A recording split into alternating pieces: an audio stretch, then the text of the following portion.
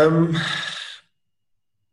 there's a couple of ways to answer your question. I mean, the easy way is to say, right, let's look for a striker and we can get a striker in. But we all know the situation. We can't do that. So we've got three strikers. That's what we've got. So we've got to try and use them as best we can and find a way of creating opportunities a little bit better.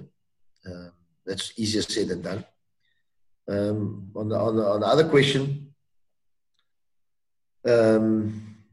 I don't think we were very good on the day, but I don't think they were very good as well. I think certainly, the goals, if you look at the goals it conceded, really, but anybody would say that when you concede goals, they were poor goals, but they certainly were from, there were some real bad errors committed. But in saying that, we also had good chances, and if we had scored first, it would have been a different game. But we can't talk about that now. We've got to look forward to Sunday and try and score the first goal of the game. I think if you score the first goal of the game, I think the game will change complex a little bit. So that's important.